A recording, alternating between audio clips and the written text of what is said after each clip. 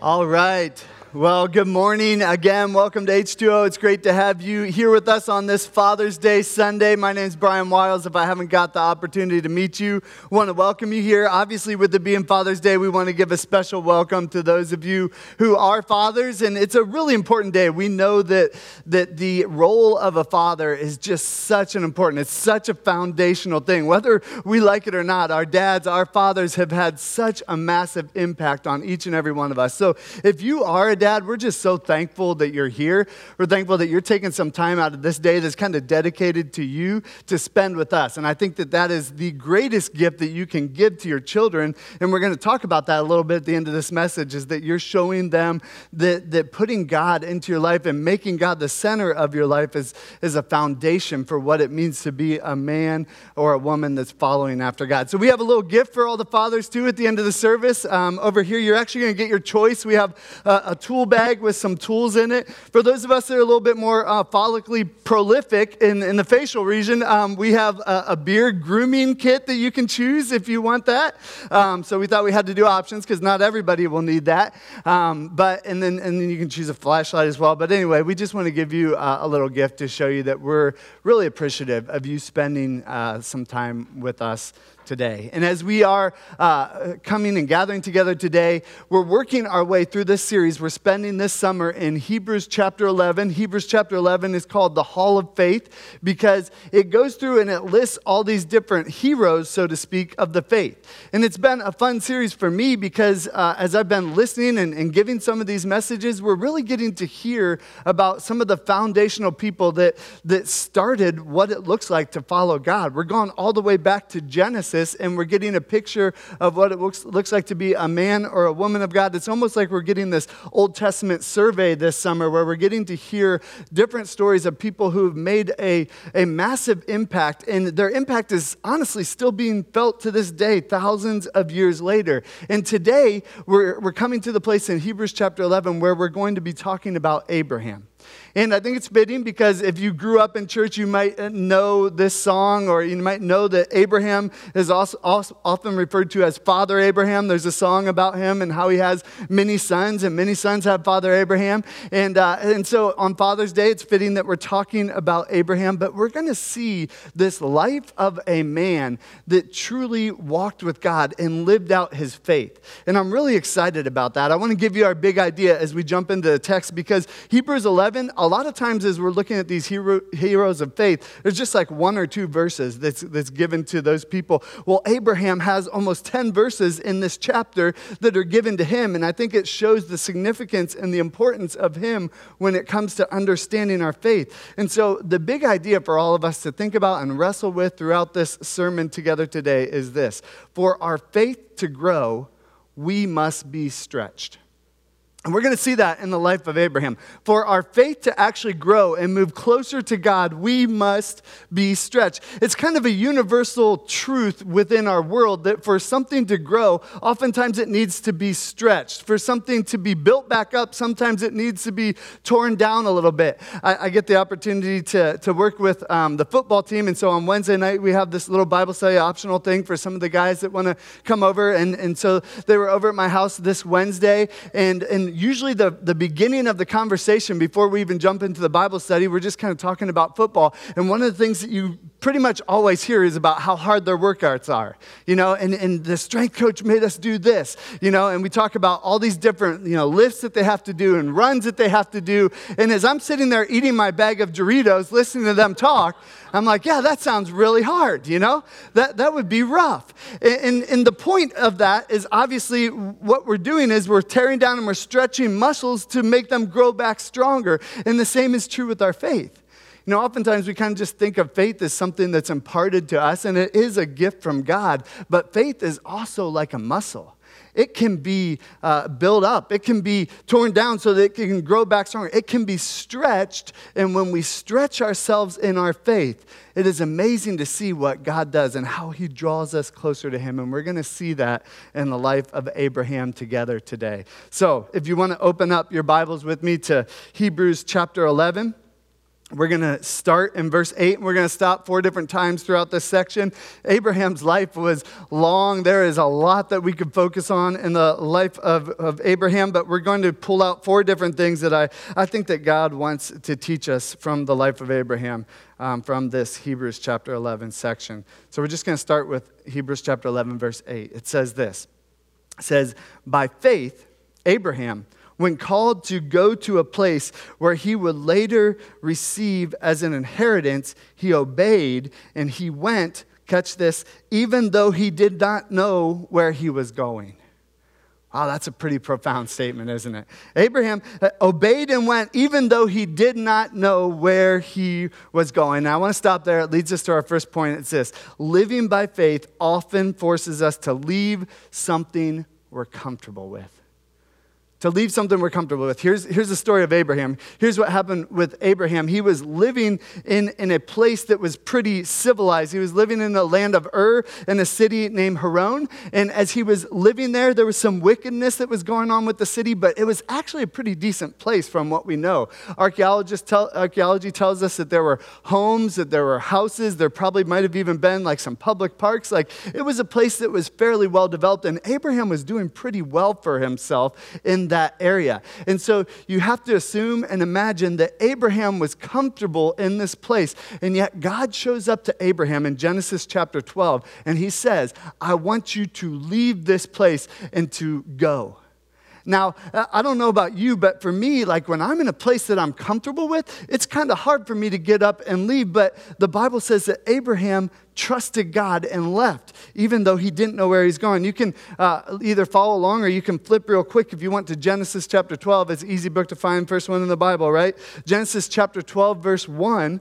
This is the exact place where God is talking to Abraham and telling him to leave. It says, the Lord said to Abram, go from your country, from Ur, from this city of Haran that was comfortable. Go from your country, your people, your father's household to a land I will show you. Doesn't even know where it is, but God says, I will show it to you.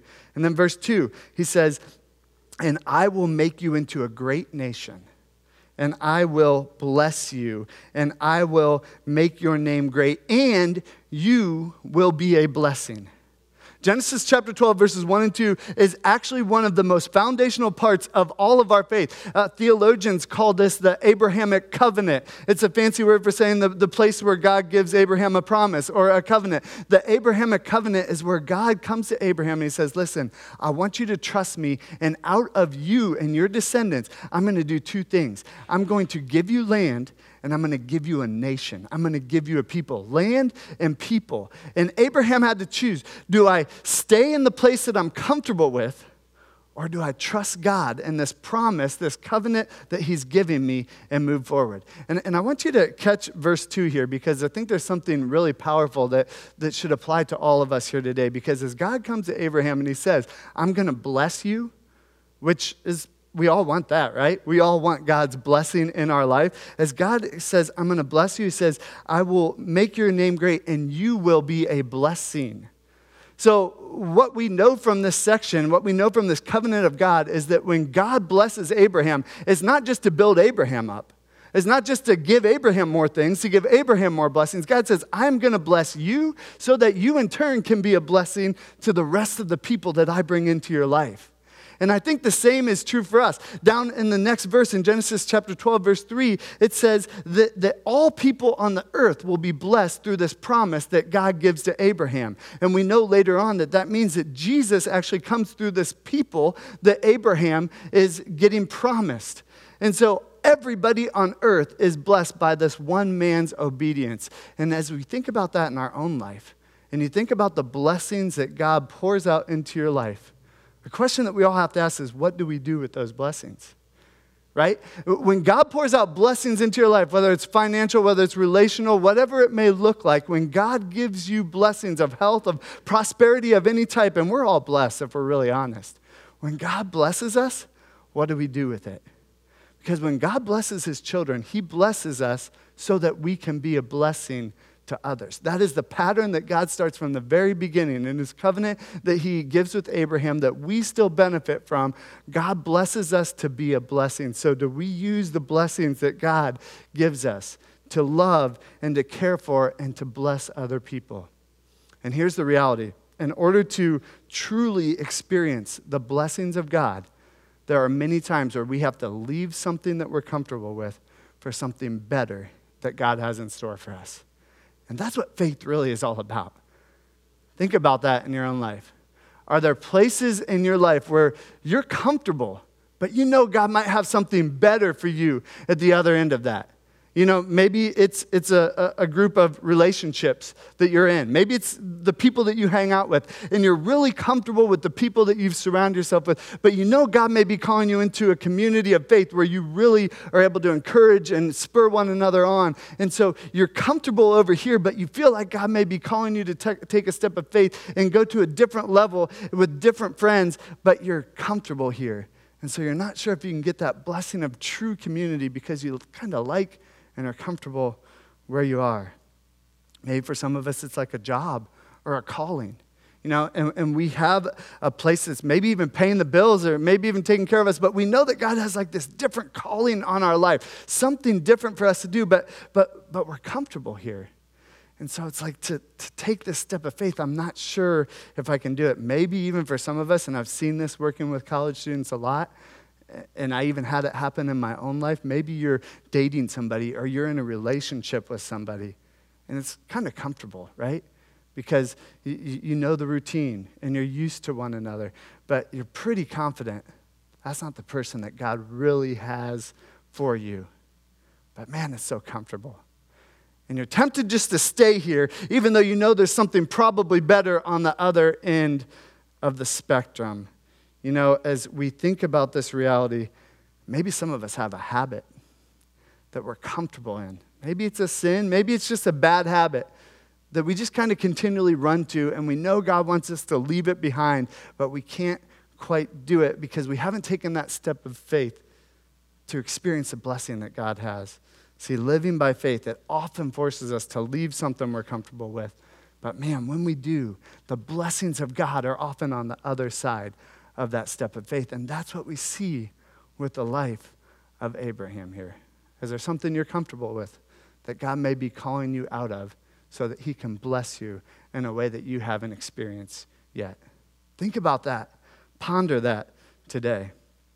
Let's jump back in. Let's see what else we can learn from Abraham's life. Back in Hebrews chapter 11, verse 9, it says this: by faith, he made his home in the promised land like a stranger in a foreign country. Abraham left this place that he was in, and he wanders out into this promised land, and he left a house, and now he's living in tents. It says, by faith, he made his home in the promised land like a stranger in a foreign land. He lived in tents, as did Isaac and Jacob, who were heirs with him of the same promise. For he was looking forward to the city with foundation, those whose architect and builder is God. And by faith, even Sarah, Abraham's wife, who was past childbearing age, was enabled to bear children because she considered him faithful who made the promise. Not Abraham, not necessarily her husband, but God who made that promise. Let's stop there. It leads us to our second thing. We can always trust God's promises. We can always trust God's promises. See, promises are something that get made a lot in our world, right?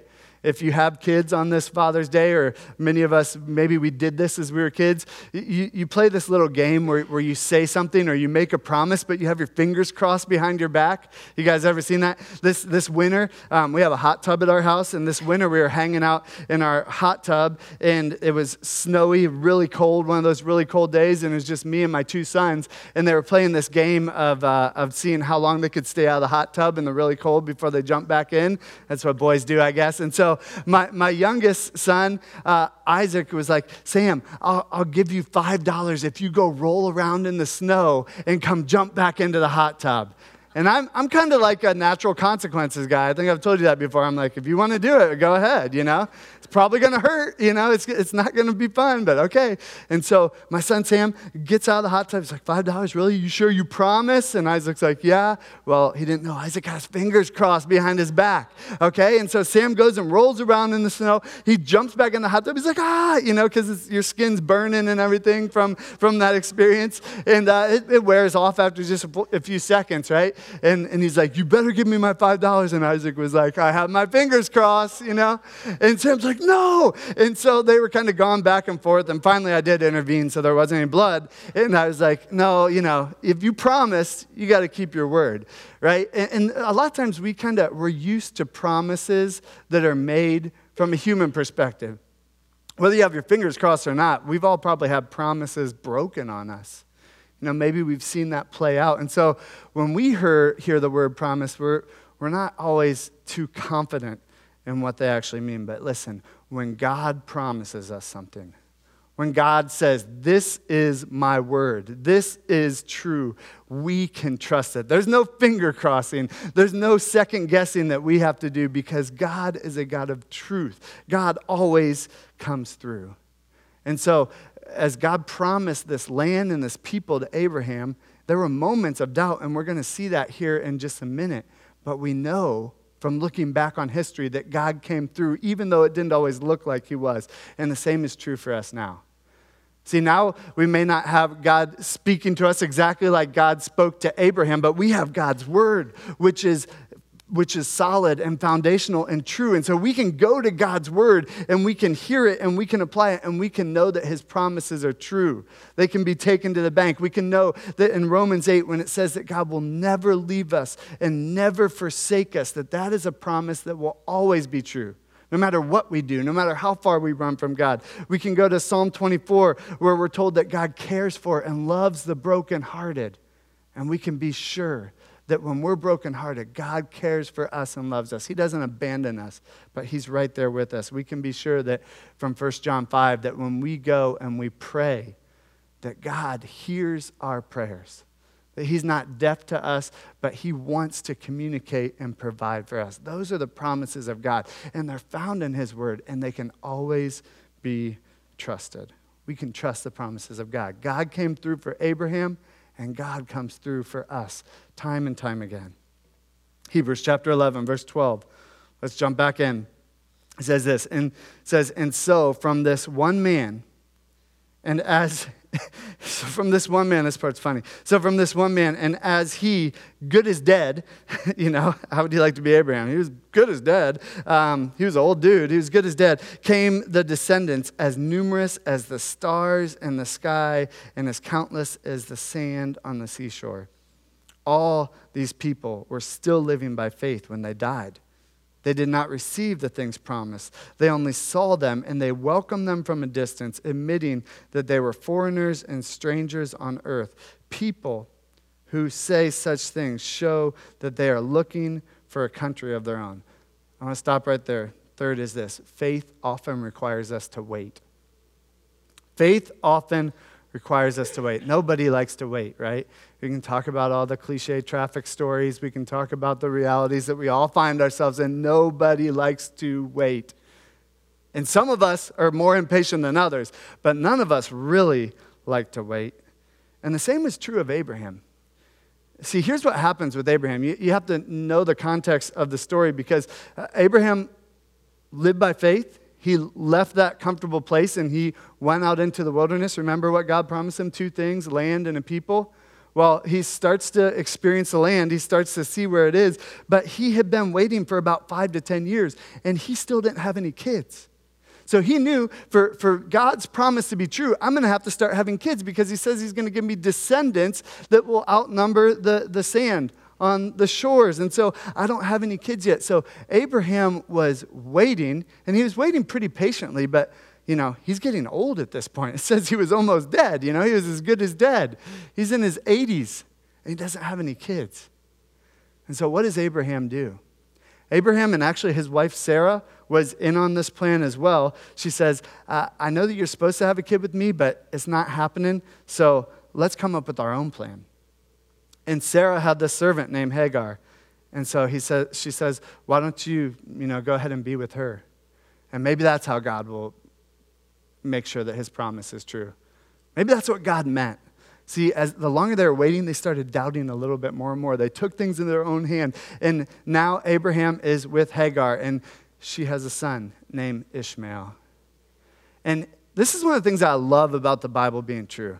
Because when you think about the Bible, if we were just trying to prop somebody up and just, Abraham is one of the fathers of our faith, right? You wouldn't put this part in the story if it weren't true. But this man that our faith is built on had this major moment of weakness and doubt. In the waiting, he wasn't sure if what God said was true. And so he took things into his own hands and he said, I'm going to go with my own plan, him and his wife Sarah as well. You see, our heroes of the faith aren't necessarily heroes because they're perfect. There's only one that's perfect, that's Jesus. They're heroes because they persevered even in spite of their mistakes. And so Abraham doubted God. This man of faith doubted God, and yet at the end of that moment, God says, listen, that's not what I promised you. That's not even exactly what I meant. And so God still used Abraham, even though he had this massive sin in his life. And I think there's something important for us to remember here, all right? When we fall, God isn't done with us yet. I want you to know that. I want you to hear that. Because we will fall. And God forbid it's in some big, major way like Abraham did here, but there's not that many things that are worse than what he did, in my opinion. I mean, adultery, the way that they treated Hagar was pretty bad. When we fall, God's not done with us yet. There's a time of repentance. There's a time of restoration. But just because we fall does not mean that God has forsaken us or left us, right? Romans 8 tells us that that is true. And so Abraham falls, but God says, listen, I'm still going to keep my promise. You are unfaithful, but I am faithful. And so God comes to Abraham and Sarah after they commit this sin. And he says, I'm not done. Abraham's 99. Sarah's 90, God comes to them and says, I'm going to give you a child, like the two of you. And it says Abraham fell down on the ground and started laughing. Sounds about right? I mean, no possible way, right? And they have this almost joke with God, like, you're kidding us, right? And God says, no, I'm a promise-keeping God. And so at 90 years old, by the time Isaac is born, Abraham is 100. Isaac, son of laughter, is born. The name Isaac, son of laughter, because they laughed at God when they told him that he would be born. See, God redeemed this situation. And I think the lesson for us there is, in the waiting, can we trust God? Here's the place where we don't need to follow Abraham and Sarah's example. In the waiting, can we trust God? What's the areas in your life where you might be waiting? And God's doing something. Again, we can think about all those areas that we talked about. Could be with jobs, could be relationships, could be with friends. Who knows what the situation is? But are you in a season of waiting right now? And are you willing to trust God while you wait? There's something powerful about recognizing that God's plan is always better than ours.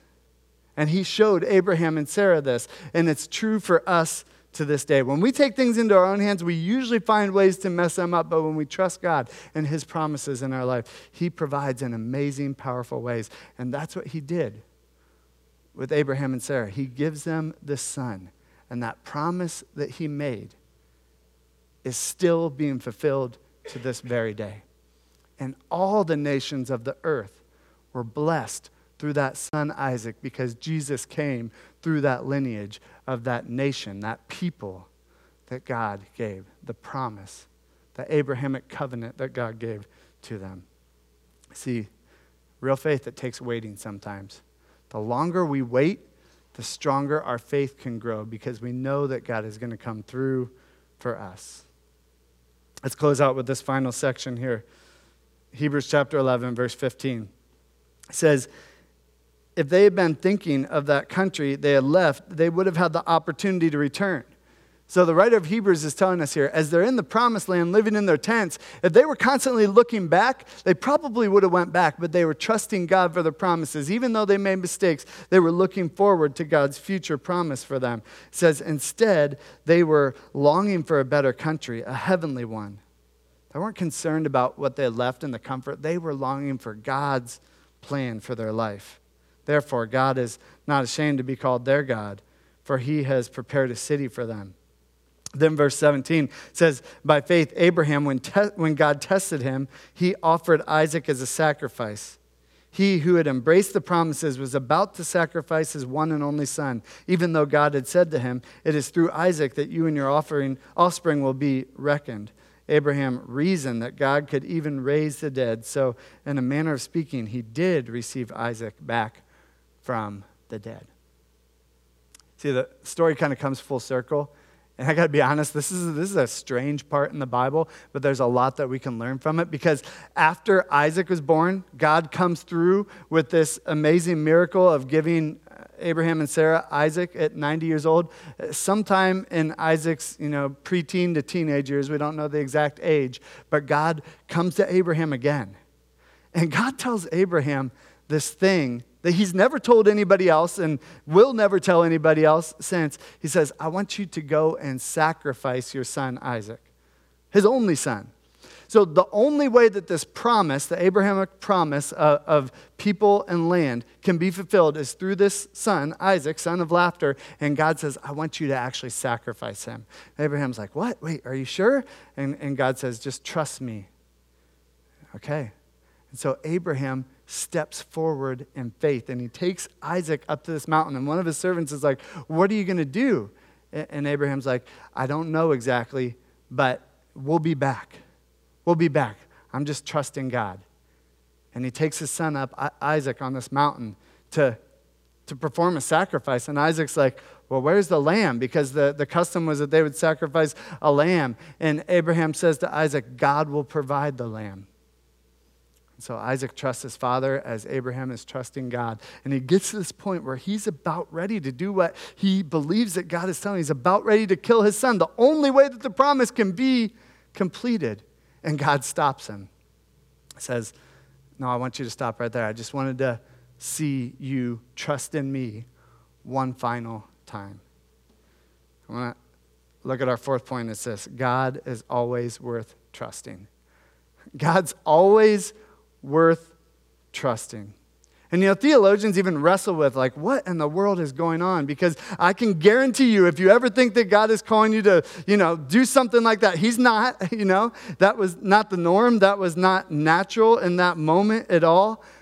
In fact, some people think, and it's probably true, that God was actually making a specific point that child sacrifice is wrong. It is sinful, because the place that he had come from, they would worship idols, and on certain occasions they would actually sacrifice children. And so the thought is that maybe God did this just to show that that's not the type of God I am. I want to make sure that everybody knows that I would never allow that to happen. No matter what the exact reason is, Abraham's obedience, even in that moment, to do what he believed God was calling him to do, shows that Abraham was a man of faith.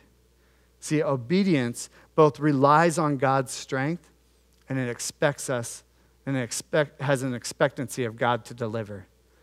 When we're obedient, we rely on God's strength, and we are expecting that God's going to deliver. Do you remember Abraham's word? God will provide the lamb.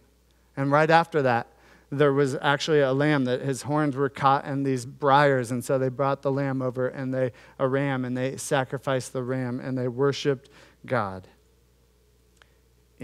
I think there's a lot of parallels that are going on there, but I want to close with this, and I think it's so important, even on Father's Day, just to say this. I mean, picture him being a dad in that situation. It's like, wow, I don't think I would have had the faith that Abraham had, to truly almost go through with something like that. I don't know if I could have done it, but I think the message that God is showing us and communicating to us is this: there can be nothing that is above our worship to God. Think about Isaac, like your kids. It's like you love your kids with all of your heart, and God is saying, I want you to love me even more than your kids. I want you to love me even more than the promises that I've given you. I want you to love me even more than the land that I'm about to give you or the nation that I'm going to make you into. I want you to love me above everything else. I don't want any idols in your life. I want to know that you are connected to me and me alone primarily. And as a dad, if you're a dad here, the greatest gift you can give your kids and your family is to put Christ first in your life, even above your kids, even above your marriage, even above your job, even above providing. All of those things are good and great, and we should love and care for our kids and our families. But when we put God first in our life, it enables us to love them in a strength in a way that we can't even love them on our own. When our primary strength and our primary worship is focused on God, then we become the husbands and the dads and the moms and the sisters and the brothers that God wants us to be. So God is showing Abraham here, I want to be first in your life, even above the promise that I've given you. As we think about this story, Abraham and Isaac, it draws us directly to the gospel. Think about the parallels. Isaac, Abraham's only son, was about to be sacrificed for the sins that had been committed. That's what a sacrifice was. Sounds very similar to Jesus, doesn't it? Jesus, God the Father's only son, being sent to this earth, to the world, to be sacrificed for our sins. And the difference is God had to go through with it so that our sins could be forgiven. That's the beauty of the gospel, that God loves each and every one of us so much that he sent his son, Jesus Christ, as an atoning sacrifice for our sins. And he didn't withhold on Jesus because he had to send him to the cross because of what we've done. But the beauty of the gospel, the reason that it's good news, is because Jesus went willingly so that we could be reunited with him. And there's power in recognizing that. And Jesus defeated death and rose from the grave, proving that he, in fact, is not only the Son of God, but he is God himself. God existing in the form of Father, Son, and Holy Spirit. And so we all have the opportunity to respond to God, to choose, will we follow him? Will we accept that gift, that sacrifice that Jesus made for us, that God sent Jesus to fulfill into our own lives? And the way to do that is to say, God, I want to turn from my sins. I want to turn from the idols that I've put in my life and follow you and you alone. Doesn't mean that we'll be perfect, but it means that when we fall, we'll recognize that the place of redemption is the cross. That's the gospel. See, we saw Abraham trust. We saw his faith get stretched in a way that allowed him to do some amazing things. And God wants that for each and every one of us. So if you're here today and you haven't made that decision, haven't crossed that line of faith, we'd love to invite you to talk to one of our staff, talk to me afterwards, and make that step of faith and say, God, I want to accept the sacrifice that you made for me so I can be united with you. Let's pray and let's invite the band up to worship.